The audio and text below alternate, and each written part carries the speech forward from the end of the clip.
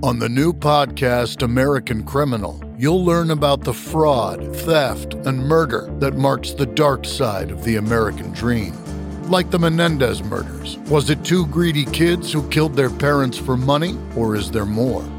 Listen to American Criminal wherever you get your podcasts.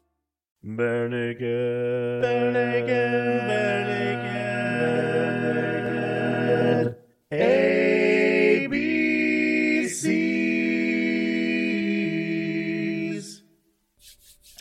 Welcome to the Bare Naked ABCs, where we discuss every Bare Naked Lady song from 7 to Y. And tonight we are discussing the last P song that there is. But it doesn't sound like it starts with a P, but it's about movies that make you want to go pee. I don't know how else to intro that. I don't know where you're going with this. Run away. I want to run away. Are you trying to psych us out? I think that metaphor ran away from me. You run away. I could turn and stay. You run away of that intro. So tonight we are discussing the deep dive cover by Bare Naked Ladies of Psycho Killer. Originally written. Yeah, it's a very deep cut. Qu'est-ce que c'est? Fa fa fa fa fa fa fa fa fa. Originally written by David Byrne, Chris Franz, and Tina Weymouth, and it debuted in 1977 on their debut album Talking Heads 77, but it was first performed in 1974 by the Artistics, when Talking Heads was still known as the Artistics. Oh, okay. This was their first song. This is its first song. They wrote it at RISD. What? Yep. I'm learning all kinds of things already. Yeah. Yeah, and it could have been Japanese, but it ended up being French. Psycho Killer, Nani? That doesn't have the same ring. No. Doesn't quite fit. No, but apparently the originally idea was I love it. They were going to bring in a Japanese student, and they didn't. She freaked out when they wanted her to do some murderous lyrics, and so they went with a French student. Well, and they went with French because Tina Weymouth's mother... Tina spoke French. Yeah, well, and her mother spoke French in the home. Like, that was all they spoke at home. And so then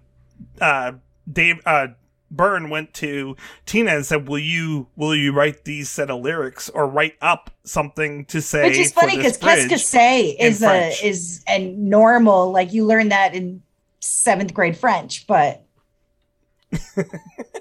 but still. But it works.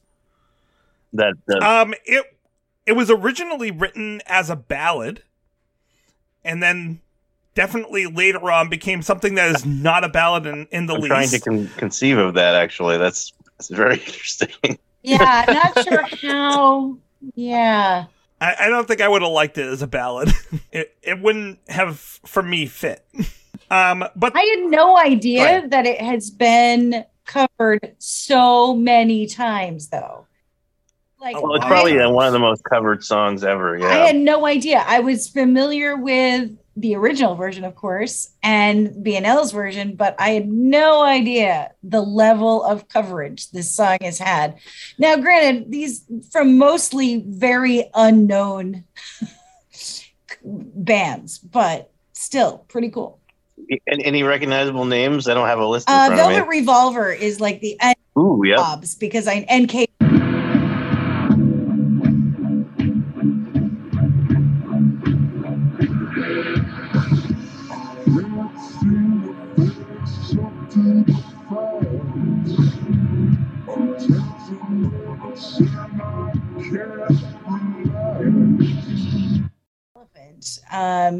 But that I don't know very many of the rest. There's some, but it makes sense because like Cowboys on Dope. Can't see the face to the facts. I'm tense and nervous, mama, can't relax. Not sure who they are. Prozac for Lovers. I can't seem to face up to the fence. Tense and nervous, can't relax. Can't sleep, my bed's on fire. Not sure about that. Purple Sex Heads. I got to get me into some Purple Sex Heads. But That sounds very intense. Yeah. No. Napoleon Mozart and Sander Dunkers. Don't know. Rhinoceros. You realize that you just gave me a ton of homework to try to go and find all those versions on. Do you have the list? I'm a big fan of Cage the Elephant, so you definitely got to look that one up. I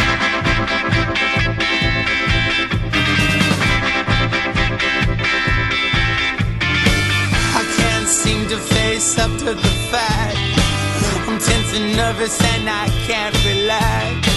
I can't sleep cause my bed's on fire. Don't touch me, I'm a real live wire. Psycho killer, catch the sick. I do dig Cage the Elephant. I just sent a list of the versions. And some of them are there. Some of them you can play. Not all of them, but most of them actually have a link so you can play it. But well, that's good. So there you go. Now you don't have to do as much.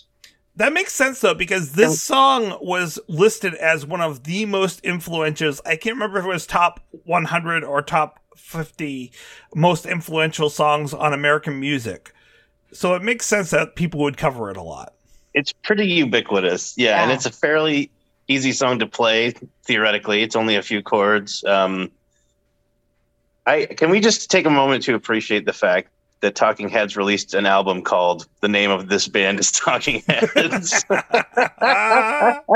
And that album is absolutely phenomenal. It's their live, it's what they played at live. The live album. Well, it really is. And I've loved the Talking Heads forever. And it was to me that they were just like a performance art band. And then, especially with MTV, I don't think that they would have become what they were. No, the whole new wave thing. Because MTV, because in 1991, they were pulling from UK bands and indie bands, and because they were the ones making performance art videos like Devo and Talking Heads, and trying to think of the one that had the weird chainsaws, and they had the video where they were breaking a piano and they had this psycho little girl that looked crazy and it was very bizarre. I'm going to have to look for it, but it was one of the early MTV launches. And I think that there became such a huge appreciation for David Byrne and the eccentric of this band because of MTV. It could have just been another weird, eccentric band. I think Devo would have been similar to that, and we would not have the brilliance of Mark Mothersbaugh that we have today, but still some pretty cool stuff. Sorry.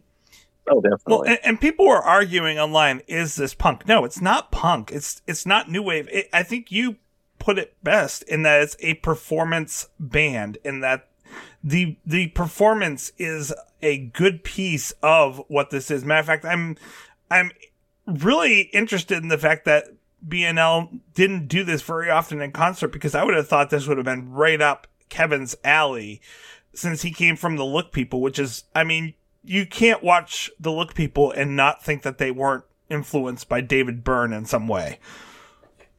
Well, to be fair, I think most bands that are really at the cutting edge of whatever movement they become associated with reject the term. Most of the Seattle alternative rock bands hated the term grunge. Steve Reich, I think, and certainly Philip Glass don't care for being called minimalists. Right. So I think new wave is kind of one of those catch-all genres, like alternative. Like, what is alternative? Alternative to what? So it's like I would call them new wave, but only out of expediency. You know, I think there's a lot more to them than a 2-word label. Definitely. Oh yeah. Thanks for listening to our Talking Heads podcast. I could talk about Talking Heads all night. Oh, Ironically, or not. Wait, it was The Art of Noise. That's what it was.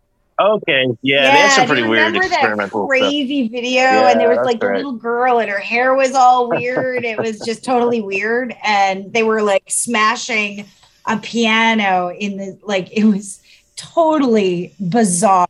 MTV used to be really edgy Oh and my like gosh. transgressive, and yeah, like they played. I remember watching Aphex Twin videos back in the day on there, and those were really weird and out there. You know.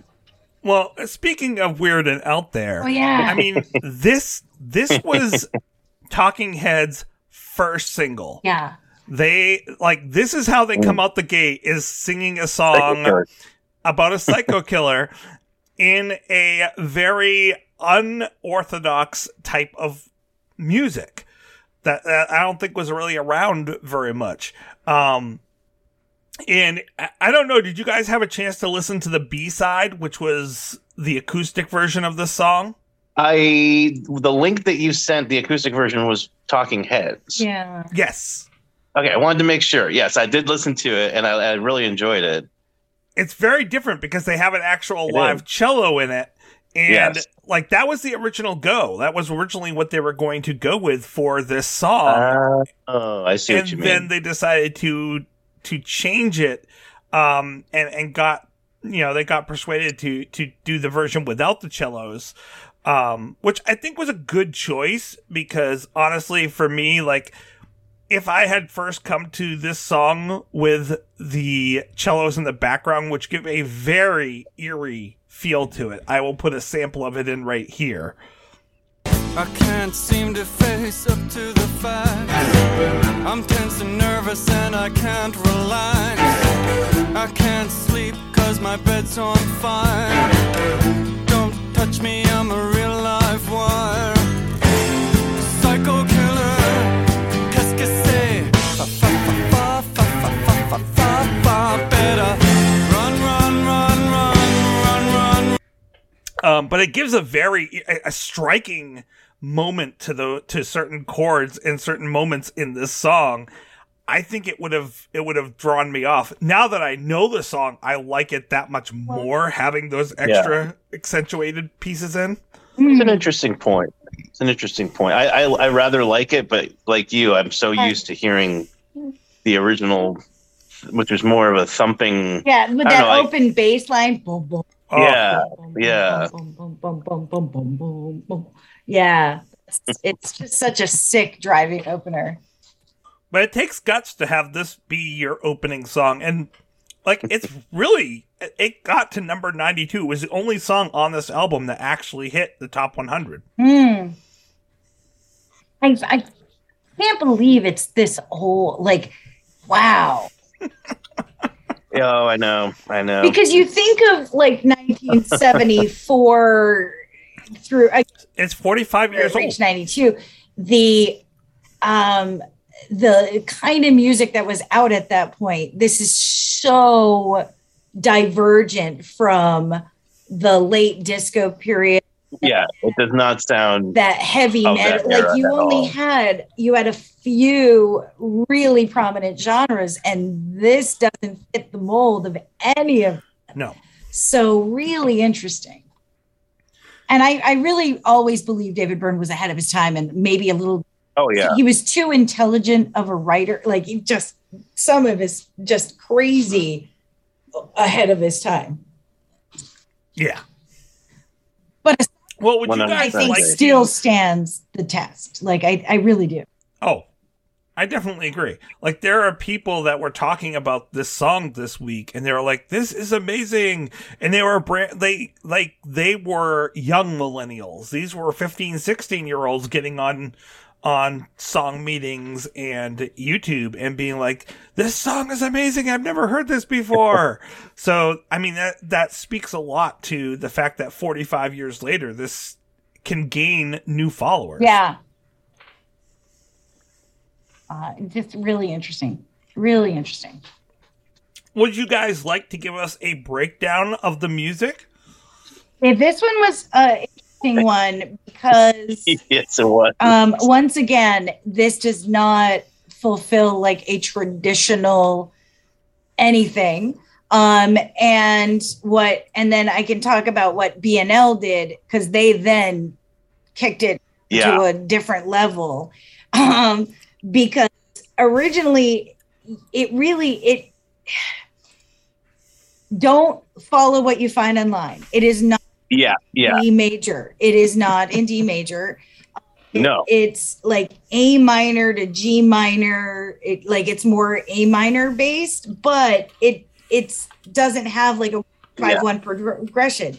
In fact, even the chorus goes from like F to G to A minor, F to G to C add 9. So it's really, you can't just peg it down to a traditional chordal harmonic analysis, similar to last week's Hell. When Bare Naked Ladies redid it, they did something even more interesting. So yes, agreed. They down-tuned all of the strings. They did. So it's not just a drop D tuning. Every string on the guitar, they drop a whole step. So you can't, because then an A minor chord played when every note is dropped down is not A minor anymore. No, it's now A flat minor or G sharp minor. Exactly. So it's very, very weird. Like, yeah. Go ahead. It hurt my brain. And so I dropped down all of the strings on my guitar so that I could check it and play it with the recording, and it matched up. So I was like, okay, we're good. But it looks like an A minor chord because you're playing an A minor chord, but it's not an A minor chord. So yeah, I traditional wisdom holds that the original song is in A minor. Yeah. But if you pull up song BPM online, they have it in 3 or 4 D major. Yeah. And I'm like, well, that's wrong. No. So once again, we have somebody sniffing glue that's just putting stuff online. But some idiot is going to get on there and go, oh, okay, well, it's in D major. It's not even close to D major. If you listen to it, you're going to go, you're smoking crack. Like, what? What are you thinking? So I have a few thoughts on this. Please, because they hurt my brain. So first of all, I'm gonna gesture vaguely towards 114 beats per minute because it's all over the map. It's very loosey-goosey. Yes. They get excited and they speed up, and it's very much like young musicians having fun, and that you can get that. That's one of the things that I do like about it. But that's just an approximation. Yes, the original Psycho Killer is widely regarded to have been in A minor, which is a wonderful key to play in as a pianist or a keyboard player. Mm-hmm. For some reason, the ladies decided to go a half step down and record this in A flat minor, or G sharp minor. But even then, I'm actually kind of wondering. It might almost be like an E Lydian kind of situation, because it's got. Could be. So what that means, friends, is for anybody that doesn't know, E Lydian is a mode, which why is your finger on your head? E Lydian. So where it starts on the 4th degree of the scale. Am I right? Yeah, I think so. Yeah, because low grade is 7th. Yeah. So that's I don't particularly like. Did you have an anagram for memorizing the mode order? No. Do you have one? Yes, I would love it. I don't. I know Ionian, particularly Dorian, like Phrygian, Lydian, Mixolydian, right? Yeah, I don't particularly like music. Oh my gosh, I had it and I can't. But yeah, so we have all kinds of these things, but it starts on the 4th degree of a scale. So that means E Lydian would be based on the, let's see. It's actually like based F around. No, wait. B. B. B, C, D. Yeah, B Lydian. It would be based on the B major. Yeah. Which makes sense. So Because when they land on the B in the song, it does sound. Yeah, it does sound like it's resolving on the B. Yeah. It's almost like the tonal center of the song is not implied. You would think it would be like 6-7-1 for that chorus. Right. But it actually feels more restful when they go to the and for folks that are B. like B major, the B major scale has 5 sharps in it. F, C, G, D, and A. Yeah. And so instead of starting a scale on B and ending on B and having those 5 sharps, then the Lydian mode starts on E, B, C, D, E, the 4th degree of the scale, and you just would have E, F sharp, G sharp, A, B, C sharp, D sharp, E. So it has the 5 sharps, but it starts and ends differently. So it doesn't sound like right. Right. So that for those of you that are not theory people, that is what Aaron and I, who are musically trained, are trying to figure out. So when you don't have a scale to base it on, and it's not really like in that that soundscape, then you have to start looking at possible modes. But I think more than anything, I mean, even E Lydian doesn't quite work. So whatever it is, they're borrowing, and I mean, which is not surprising for Talking Heads or for BNL. But yeah, so it's an interesting song. This one had me banging my head, probably just like you, Heidi, because after last week, I was hoping for something a little more easy to break down.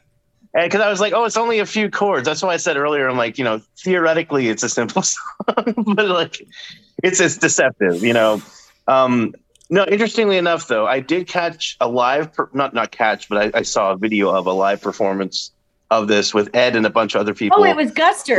Was it the Guster one? The guys from Guster? Maybe it was the Ships and Dips. Oh no, this was a different one. They panel. Were playing the Eco Fair in the one that I saw. Oh, but Ed actually is talking to the other people because I think they did it impromptu. He's like, just follow me. It's in A minor, and they played it in A minor. So I'm like, why couldn't you have done that in the recording? Although even then, again, I think calling it A minor is just kind of an approximation because it's either A minor with borrowed chords or maybe it's like E Lydian with borrowed chords. Either way, it's not completely diatonic to anything, which is an interesting, that's why it kind of sounds a little different than most other songs out there. There's not a lot of songs that sound quite like Psycho Killer, Well, and to really kind of make it even more confusing, the reason that they picked, one of a couple different reasons, I'll go into this one right now, that they picked this song is because this was one of the few songs that both Ed and Steve knew. So this was when they did the live concert. Like, we need to put together a set. Yeah. When they put together a set and they had no songs of their own to sing and they had to get up on stage, this is one of the songs that they did on that first concert. That being said, as you guys sit here and talk about the key changes and everything, I'm like, well, then how did they know it if they didn't know it? Like they were doing a key change. So the thing is, it's interesting because I had this conversation with Toos recently when we were talking about, he wanted me to like transcribe a part for him. And I was like, I'll be honest, my ability to read and write music like on staff paper is not great for someone who went to school for music. I can do it, but it might just take me a while. I'm not very good at sight reading. That was my least favorite class, sight reading. And I've always done things by ear. So, and a lot of bands will do that too. And Radiohead has talked about this. The Beatles talked about doing this. And if you watch Get Back, you can hear them just singing parts to each other. They don't say play E flat, play A. They're just like, bah, bah, bah, bah, bah, right? So we did the same thing, which made me laugh when I was watching that documentary. So I was like, okay, I don't feel so bad now that I know the Beatles did the same thing. So like you can know the guitar really well and just know what things sound like. Yeah. And you can probably also know you're playing an E or whatever, but you don't have to know that you're playing an E Lydian. You don't have to know that you're playing an A minor. You just know the chords sound good. You know what I mean? Exactly. Yeah, absolutely. I know what sounds good. And that's why it's always kind of like analyzing poetry when you're in high school. Maybe water is just water and it's not about birth or baptism or, purity or all the things. Maybe they weren't thinking about, oh, this progresses to this. Like all of the rules we teach in theory 1 and 2, and then we start to break in 3, and then we destroy in theory 4. Exactly. Those things, for those of you that have music listeners in the audience, you know, you're nodding your head right now going, oh yeah, that's right. We learn all the rules just to so you can break them. And because then you start learning about 12 tone and atonal and like, oh yeah. But sometimes bands, okay, 1 4 5 1, okay, I just like what this sounds like, so I'm gonna this chord and I'm gonna go here because I like what it sounds like. Or I've written the melody and it doesn't really fit in any traditional progression once you start to put the chords underneath it and figure out, you know, how you're going to surround the melody, and it just sounds good. So I'm just going to do this. Yeah, in fact, that's how which people is actually why end they up probably in mode. came up with the album later, Stop Making Sense, because they didn't make sense I to was begin going with. to reference that. Nicely done. But yeah, I think that's how a lot of people end up in modes, because they'll be like playing in minor, and then they'll say, well, I don't really like, if that one chord was major, this would sound so much better. And they didn't realize it, but now they're in Dorian or whatever, you know? So it's like, I would bet most of the time, especially in rock music and with musicians that aren't like classically trained musicians, they're just going, hey, that sounds good. yeah, If it's not major, let's just call it a mode. yeah. It would be a mode. Yeah, and you do end up with songs that are not quite, they're like kind of in a half mode, like halfway between, you know, like Aeolian and some other mode or something like that. So, I mean, I think it's very interesting because it does make songs that sound quite unique, and it's always like there.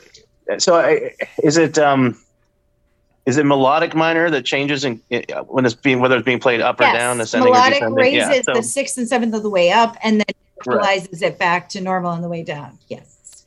So like I love that when I'm like kind of like pleasantly surprised by something, because you're expecting a major chord and it ends up being minor, or vice versa. You know, it can be very, very pretty. It can have a really wonderful effect. Or like a Picardy third. I go crazy for a good Picardy third. Precisely. Love Picardy For third. those of you that don't know, a Picardy third. Yeah, it's good times. It's when you change from a minor to a major so at the the end other- of a cadence. Correct. Yeah. Thank you. The other reason this song is really important is there were 2 songs that brought BNL together, that brought Ed and Steve together. We'll cover the other one in a few weeks, actually, literally a few weeks. But for now, this is the song that Ed would go around the Scarborough Music Camp with his best friend Dave, and because his best friend Dave told him about it when he was in 12th grade. They have 13 grades in Canada, by the way. And Steve's ex-wife, Carolyn, used to see Dave and Ed walking around the music camp singing this song most prominently around the camp. So, I mean, this really is what started to bring together these 2 people. And I think it's funny that this was the song that they knew the words to, but when they record this, you can tell that Ed doesn't know all the words. Steve knows the words. Ed doesn't know the words. Even later on, when they're doing it live, Ed is like, I've learned this part. I don't know what these words mean, even though I'm saying them phonetically. It's like I'm singing. I'm like ABBA at this point and singing phonetically. I have no idea what I'm saying. There is one video that I will actually be putting in the appearances this week where it's with, I think you actually might have seen one of the many of that series, Heidi, where he's up there with Jim and then Adam from Guster. And when he gets to the bridge, he starts singing it, and then in between breaths, he would go, "What have I done? What she said on that night?" And then he gets to réaliser mon espoir, and he goes, "I have no idea what that is." It's funny. I didn't realize that that they toured with Guster. Have we? I feel like maybe we have. Have we talked about the Meow Mix Guster album on this podcast before? Oh my God! Did you guys know about Meow Mix? I can't did not remember the know name about of this. the album. My sister has it. So one of the Guster albums, this was in the heady days where internet piracy was a hot button issue. Yeah, because I love Guster. Like I have a lot of their older stuff, but I don't remember. Okay, so right before the release of this album, they had the recording engineer sing all of the vocal parts. They basically released a version, they stripped out the vocals, and they had the recording engineer just sing the songs, but only use the word meow. And they released gosh, it I love this. intentionally on the internet to confuse people and to spread the not real album, so people would end up with a meow mix, and then they go and buy the actual album. Oh, but people my actually liked it so much gosh. that they I believe as part of like an iTunes package, you can get the album. You can still get the meow mix along with the actual album. So run out and get that if you're a Guster fan and or a fan of Meow. Oh, okay, yeah, it was Amsterdam.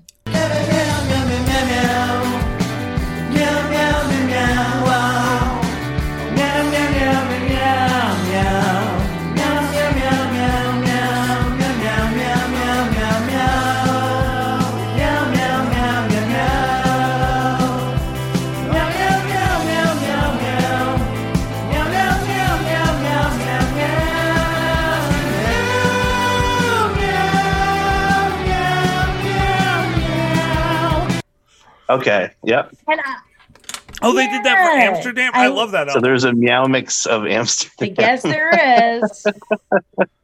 You can probably find it online. Oh, I'm going to have to listen to that.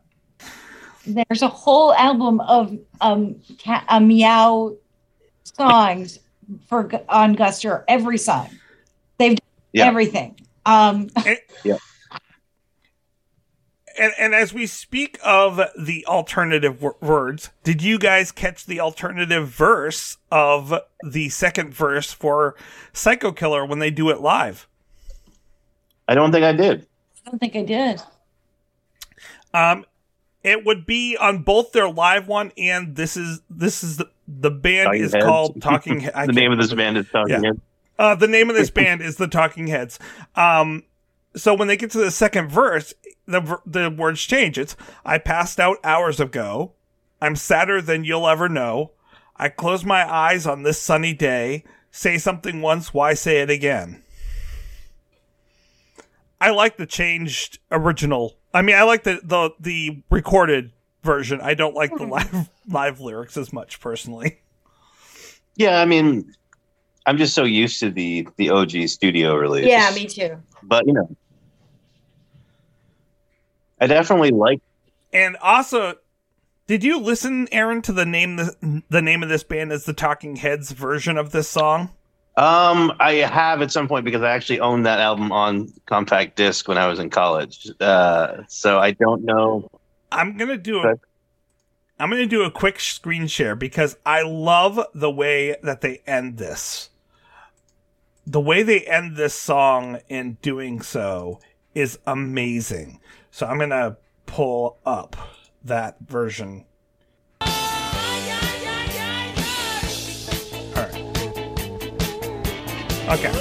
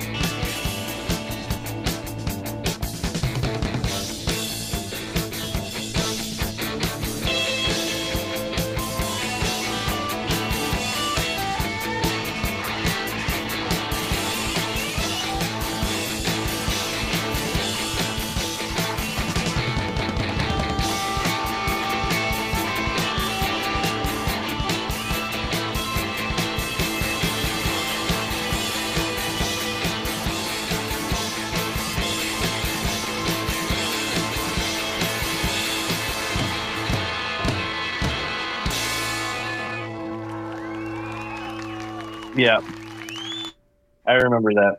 Yeah, that's great. absolutely love it because you feel like this person is slowly delving into Yeah. madness. Yeah, it's like going off the rails. It reminds me actually a lot of like early Syd Barrett era Pink Floyd. Yeah. Mm-hmm. Which brings us to a great conversation about what this song actually is about. Because there's a lot of people that don't correctly understand what this song is about, and I think that we should correct that, and then we should discuss BNL's version. Clearly about the Carter administration. Oh, it's clearly about world peace.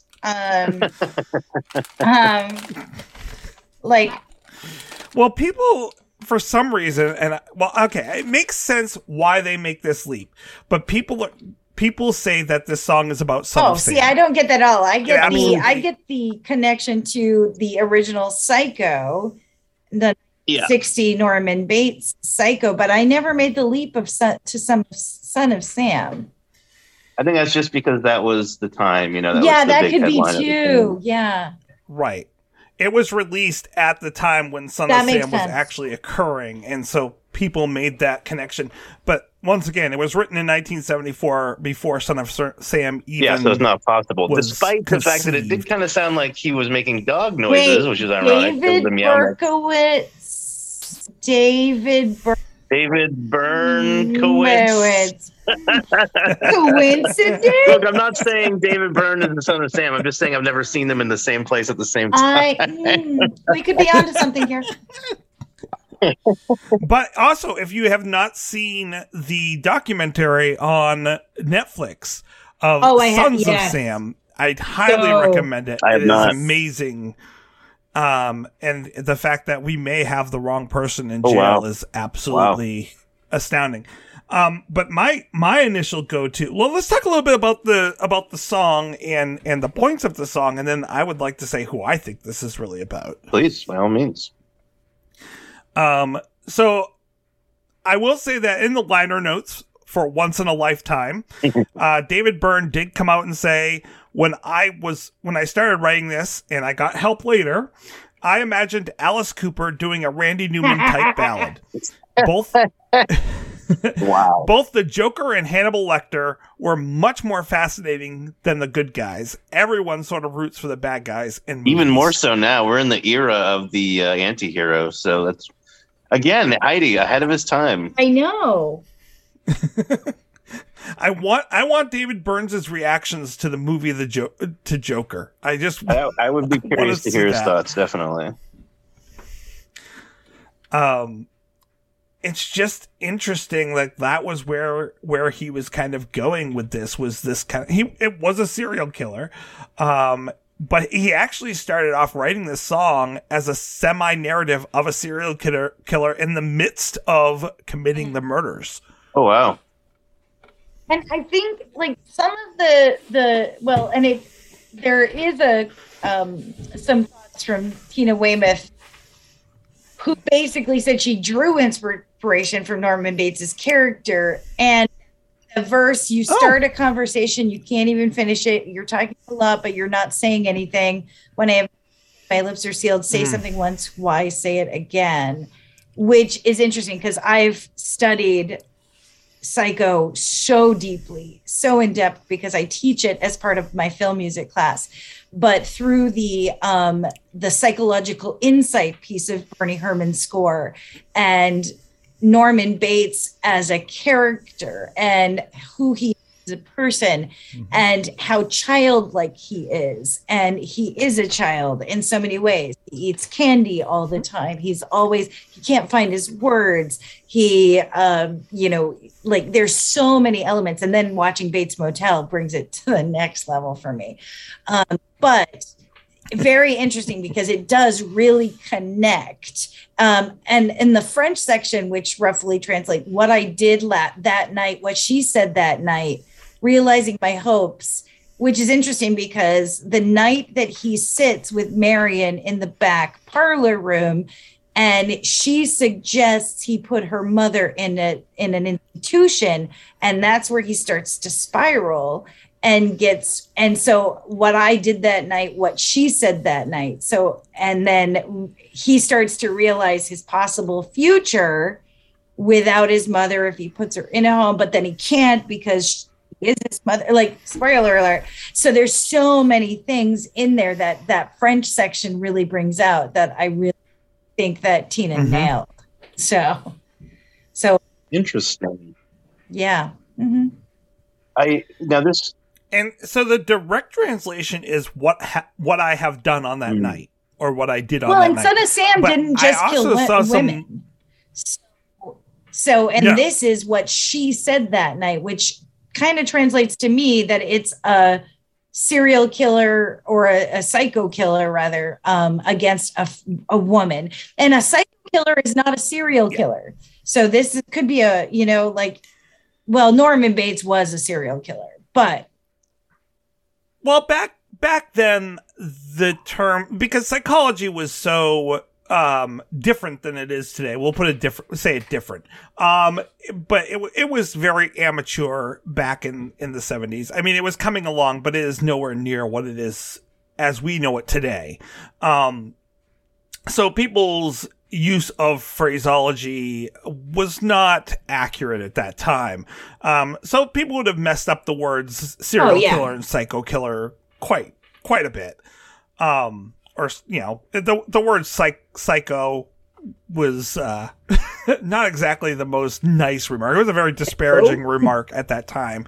But, it was going along with the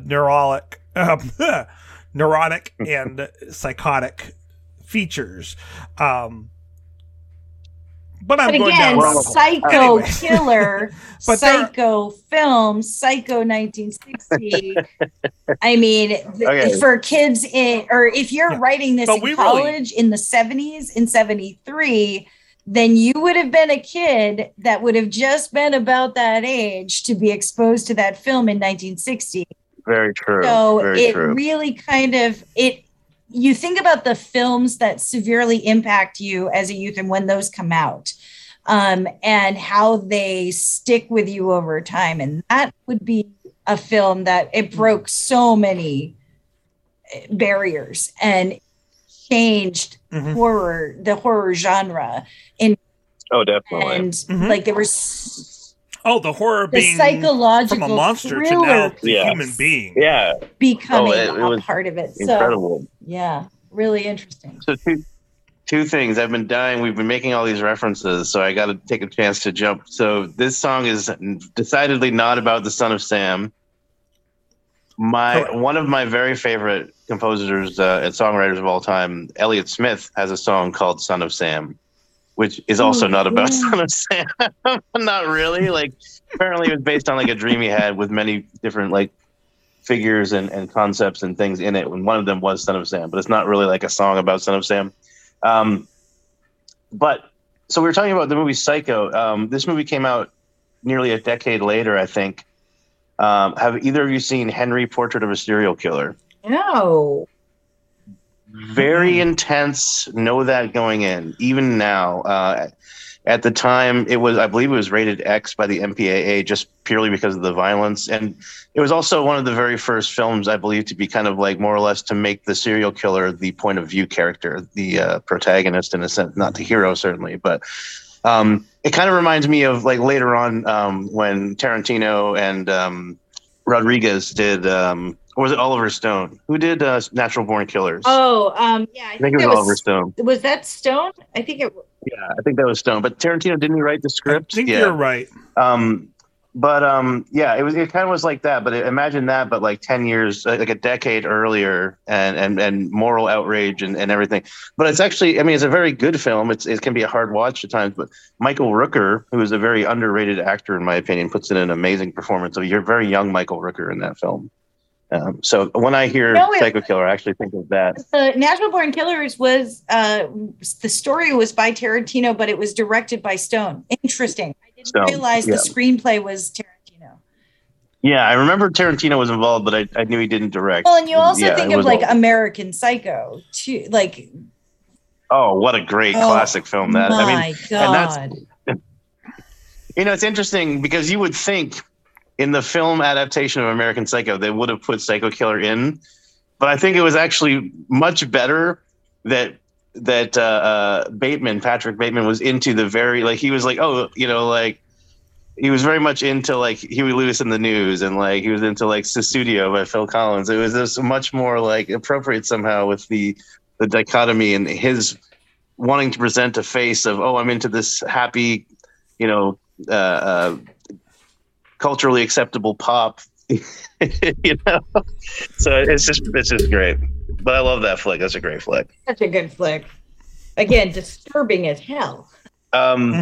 So what I like about this song, though, is with David Byrne's choices, most people's assumptions of what serial killers at that time were, and this is the period of time in national as well as, international as well as U.S. history, that people were just starting to understand that serial killers were a thing, that they existed.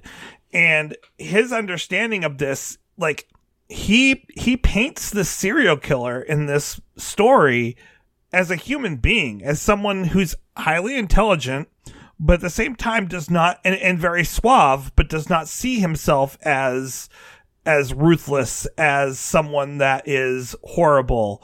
But then when you get to you get to why he wants to have, where his desires to kill come from is, the fact that others can't stop talking and they're not carefully picking their words, and they're not being succinct, and they're not polite. Oh yeah. And the one of the things that I found interesting is when you translate, there are different translations of what that French bridge means, but one of them is much more that if you take the words less directly as a literal translation and do more of if you went to France, what would this mean in the sociological aspect? It's not so much what I have done, but it was such a hellish thing I did that night. And the last statement is just like, I'm going for glory. But really, when you translate it into the vernacular version of like the Parisian version, is headlong, I am going into glory. Like, it is not just I am being thrust into glory at this point. So as you read that bridge, it becomes a very psychotic thing of such a hellish thing I did on that night. What she said on that night. Fulfilling my hope, headlong I go into glory. Like, yeah, that's a pretty psychotic way of looking at this. It reminds me, not to make one last deep cut, I promise. Stephen King wrote a book in his very younger years as Richard Bachman called Rage, which has been extremely controversial and was actually pulled from publication by King voluntarily after all the school shootings that happened, because it essentially describes a school shooting in a situation where one of the students takes a class hostage, kills a couple teachers. It's extremely tense. It's actually a very interesting read, but I totally understand why King said, you know what, just let it expire and don't print it anymore. But yeah, I mean, this goes into so many rabbit holes as to like, I think.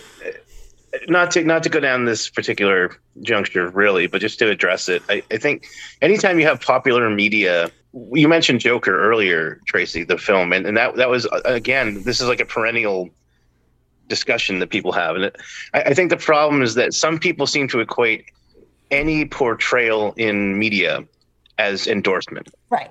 If you make a character the protagonist of a book or a film, therefore you're saying this is aspirational, you should be like this person. I disagree with that fundamentally. However, I also know there are people in our world who don't process things the same way that I do. So the odds are there probably is someone out there who will see that and take that away from it, even though it's very clearly not the message.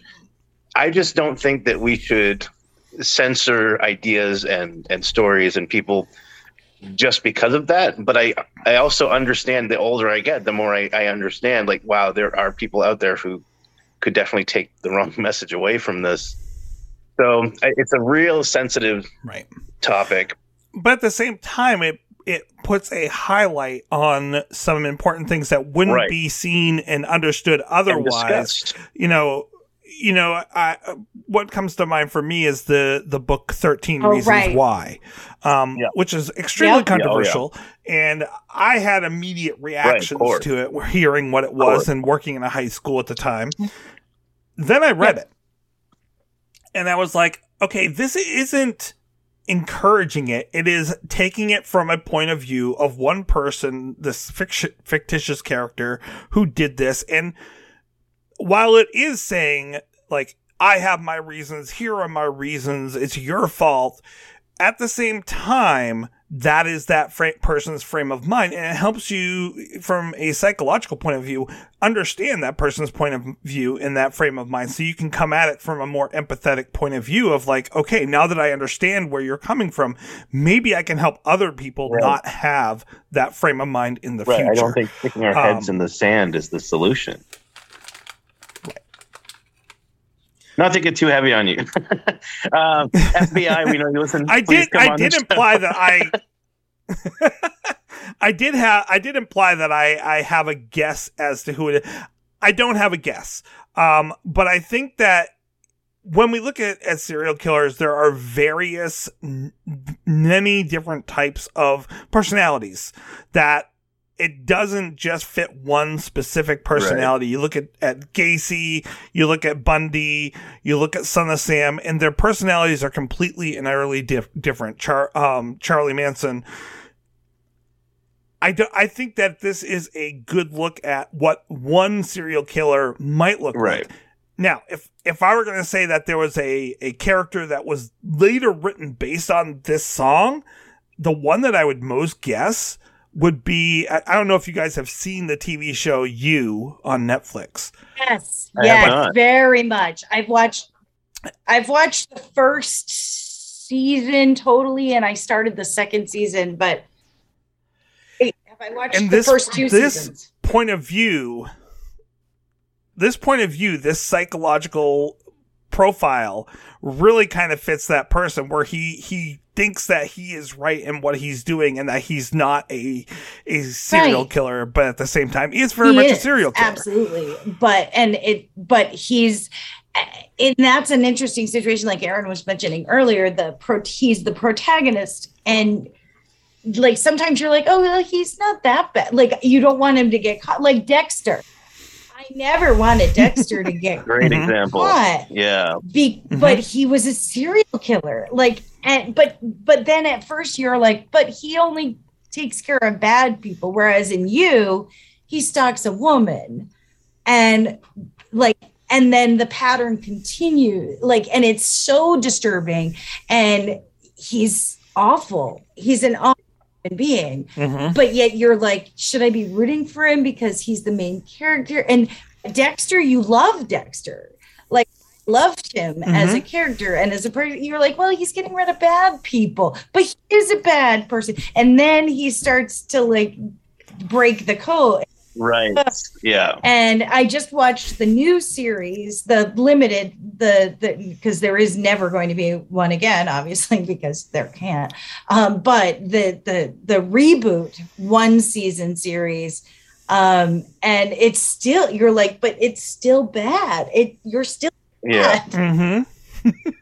It's hard to not cheer for him, but at the same time, hard to cheer for him, and you feel dirty. You're like watching it. So it's kind of like I teach a course, a music appreciation course for students that are not music majors. They just need one of those fill-in credits. And the way I teach it is not old dead white guys. I teach it through the perspective of American history.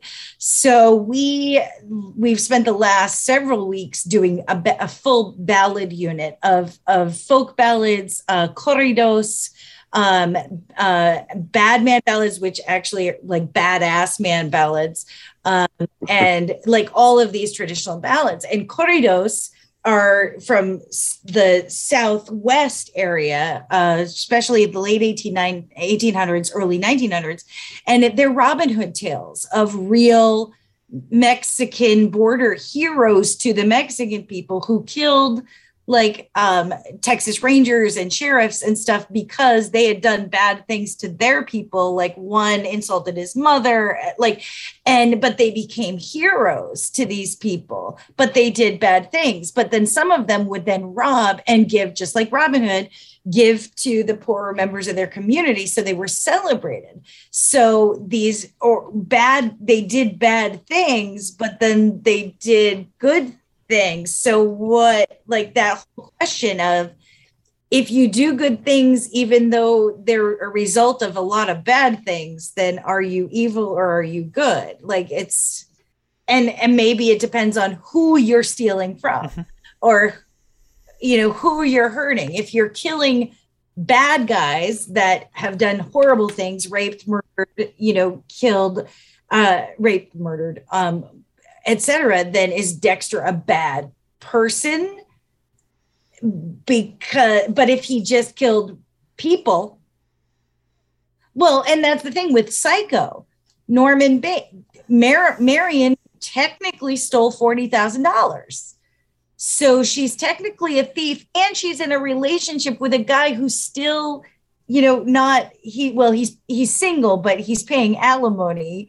And so he's really, but it's in 1960, having a marital relationship was inappropriate. So there's that. So did Norman, she was in his mind a bad person because so even though he didn't know she stole $40,000, but we know, well, she did a bad thing. So, you reap what you sow kind of thing. So it's a very interesting question. Yeah. Well, I mean, you go back even further. Not down this rabbit hole. You look at Seymour, Oh, absolutely. Yeah. I mean, a plant tells you that does it have to be human? Does it have to be mine?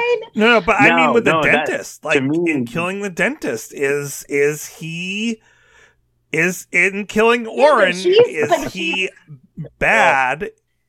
That's a good question too, because he's an abuser and a male, he's horrible to Audrey, and he also needs to feed the plant to keep the relationship with Mushnick and the celebrity going. Ooh, this is sorry. We just went down 47 rabbit holes. What I love about this is it's basically like a weird tangent of the trolley problem, right? Yes. Because we're starting to get into how morality and aesthetic and is actually kind of aesthetic in nature, right? Which is the best episode of The Good Place ever, by the way. Yes. Oh, I love that show. The episode of The Good Place where they do the trolley song or the trolley dilemma is so funny. And disturbing. We haven't talked much about BNL's version other than the chords. I like how Steven is singing very nondescript, almost lackadaisical when he's doing his part of the song. And it's kind of a very different take on this serial killer's personality of just very kind of la la. Oh, that was your interpretation of that. That's interesting. I thought it was just them not taking it very seriously. Yeah, I thought they were just screwing around. They're singing a song, but it's kind of oh shit. Don't know all the lyrics. The French part the verse French part that and Ed is just yeah. I mean, I think they're just having fun with it, but at the same time, Steven is definitely doing his own take with it, where he can sing. We all know he can sing. But he's just he's not singing it almost. He's doing spoken word in many ways, which is a different take for him to take on it. So.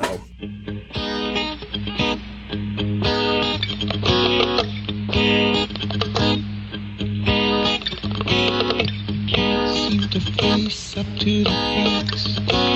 I'm tense and nervous and I can't relax. I can't sleep 'cause my bed is on fire. Don't touch me, I'm a real live wire. And I love the bongos in the background. They're just having fun with the bongos.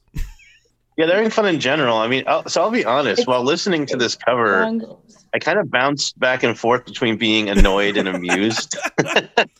Part of the annoyance, I'm sure, came from trying to analyze it and pulling my hair out doing that. But they clearly aren't taking it very seriously, which is simultaneously irksome because I love Talking Heads, but also endearing, as I'm sure David Byrne himself would tell us to stop making sense, right? So, but by the way, David, we know you listen. Please come on the show. I'm learning. I'm sorry, I'm not learning. I'm leaning much more towards endearing than irksome.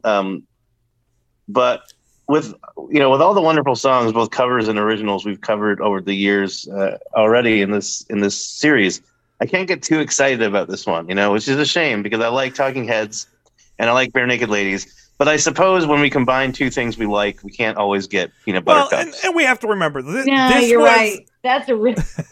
This was buck naked. Like, this was literally. Oh, I know. I'm trying not to judge too harshly. 6 months of them together, and it was just Steve and Ed. The way I know, but the way that I judge all songs, Tracy, is like, if someone says to me, "Hey, put on a Bare Naked Ladies song," am I going to reach for this cover of Psycho Killer, or am I going to put on Enid or something like that? So again, I'm not disparaging them at all, and I like that they're having fun with it. But it kind of reminds me, my band definitely. Go ahead. I was just gonna say, I think though that with for me, for BNL, the covers become the deep dive that you start to do when you start to read the band. Oh yeah, definitely. And granted, I got into the band in 93, 94, and so they didn't have too many albums out at that point. So I had the albums that were out as of that point, and then started deep diving into the Yellow Tape stuff and the Buck Naked.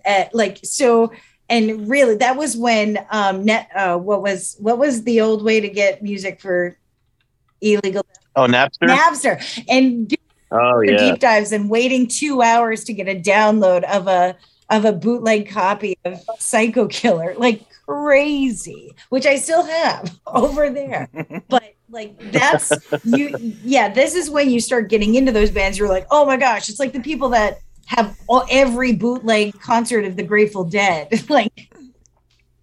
Well, did you hear that version from Seattle in 78? Oh my God, that one will blow your mind. It kind of sounds like the one in Rochester in 84. Well, I would love to hear the band play this live, and I'm sure I would definitely enjoy it. I guess the thing is, my band definitely messed around in the studio and produced stuff like this, but we just kind of kept it to ourselves. And I get that they were, I'm really not trying to be a jerk. And it's I get that they had a very limited set list and they were working towards getting something together really quickly. And it's like, oh, we know this song. Let's just kind of mess around, put it down. And I like that it's very, it's very much the word I'm looking for. It's very unpolished and it's very they're very clearly having fun, which is the thing that saves it for me. It's the thing that I like about it is just hearing them kind of just laughing and just they're taking the piss, as the Brits say, and it's fun. It is fun. I don't hate this. It's kind of amusing to hear. I mean, it's like listening to the Beatles anthology. Like, it really is. You're hearing stuff that is very far back that really they weren't taking themselves all too seriously at that moment and at that time, because they weren't really thinking that they were going to make it big. So they were just kind of going around and like, well, we need to give people something, and maybe we can sell a few tapes. But at the same time, they didn't expect to become big. And when I rate this, obviously, I'm going to be rating it against, their hits, their big songs, that what they became. And so it's not going to rank very high. But that being said, I mean, this isn't A Message to You, Ruby, which was not well done, or other covers that they've done, like I Still Like It Loud, or I Still Miss Someone with Blue Eyes. Like, it's not that. I do miss the fact that there's, this is recognized as probably one of the single most recognized bass lines in rock music, and we don't have a bass in the song. Yeah. I mean, granted, it was just the two of them. Right, they didn't have a bass. So they Right. didn't. They just, So when I'm Did what rating they it, could. I am going to be taking that into discussion. So I'm not judging anyone. Well, actually, I am, but I'm not judging any yeah, of us on I our think that's ratings. the definition of being judgy. But I'm not judging any of us on our rankings. But you know what? Someone may judge us someday. And so my question to you is, that day when you're judged, how many crimes will you be accused of? Oh my.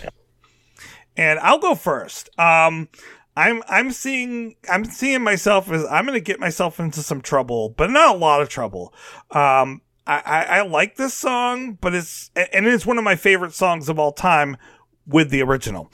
And Right. if I could morph this into the perfect song, I would take the ending off from the live album that I talked about earlier, and then put in the bass in that background, the Arco bass. I would love to hear, like, with those striking notes.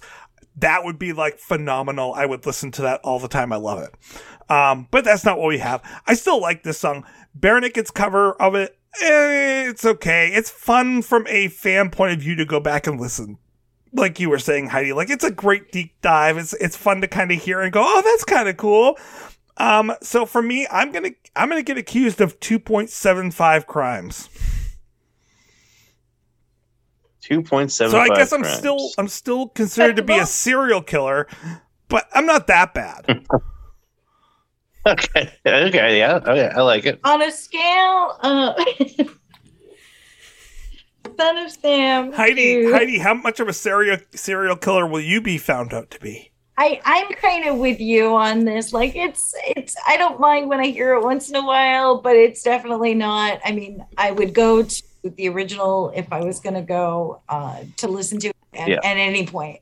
So I would give it. I'm going to give it actually lower than you. Actually, I think I'm going to give it a 2.6. Okay. 2.6 crimes. Yep. 2.6 crimes. 2.6 crimes. All right, Aaron. Well- what about you? Not to be criminal here, but I think I'm going to go even lower. I don't hate it, I mean everything I said about it's fun if it comes on, if I'm just like, if I tell Spotify to shuffle BNL and it comes on, I'm probably not going to skip it, but it's certainly not something I would seek out. And if I was jonesing for Psycho Killer, I'm going to go to Talking Heads. I think I'm going to award the Psycho Killer cover 2.1 crimes, which I guess I'm pretentious. I think that I'm funnier than I actually am, and I occasionally jaywalk. I guess that's the 0.1. Those are my crimes. Well, we don't have Stefan with us tonight, but he did give us his thoughts. Stefan, what do you think? Well, I see what they were getting at with Psycho Killer. They slowed it down a bit. They took ownership of it, and they made it their style. And actually, I'm not all too mad about it. It was pretty decent, I thought. I've heard way worse renditions of better songs. So I thought it was pretty good. I mean, it was definitely a different pace. I'm not mad at it. I thought it was pretty good. So, I mean, they slowed it down. They changed how they sung things. I thought it was decent. Yeah. It was written by somebody else, but they did revamp it to meet their own needs. So I would say 3.5. Yeah, Wow. Stefan will be visiting you in jail. Represented. Yeah, he's just visiting. We all landed. We said go directly to jail. Do not collect $200. I'm adding the extra crime on for last week because he gave it a 2.6 for last week for Powder Blue. So I'm like, that's a crime. That right there is a Ouch, that is a crime. So Stefan, Bananas.